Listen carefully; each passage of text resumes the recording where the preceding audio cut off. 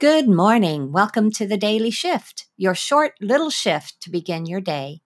Just a thought to nudge you forward and keep you primed to enjoy whatever may come your way. Yay! Horizons beckon. We all have choices, and when we look at each of them, we can see and feel the pull of the future. It's not uncommon to let go of things we are currently doing and being to become something or someone else so we can embrace a new horizon. Everything has a reason and a season. If it works for you now, keep going.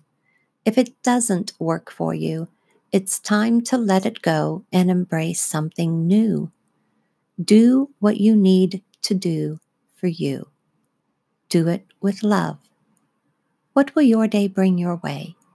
If you are counting on others to do things for you, to initiate your progress, to contribute to your cause, to show up and be present, to reach into your world and pull you forward, shift your perspective.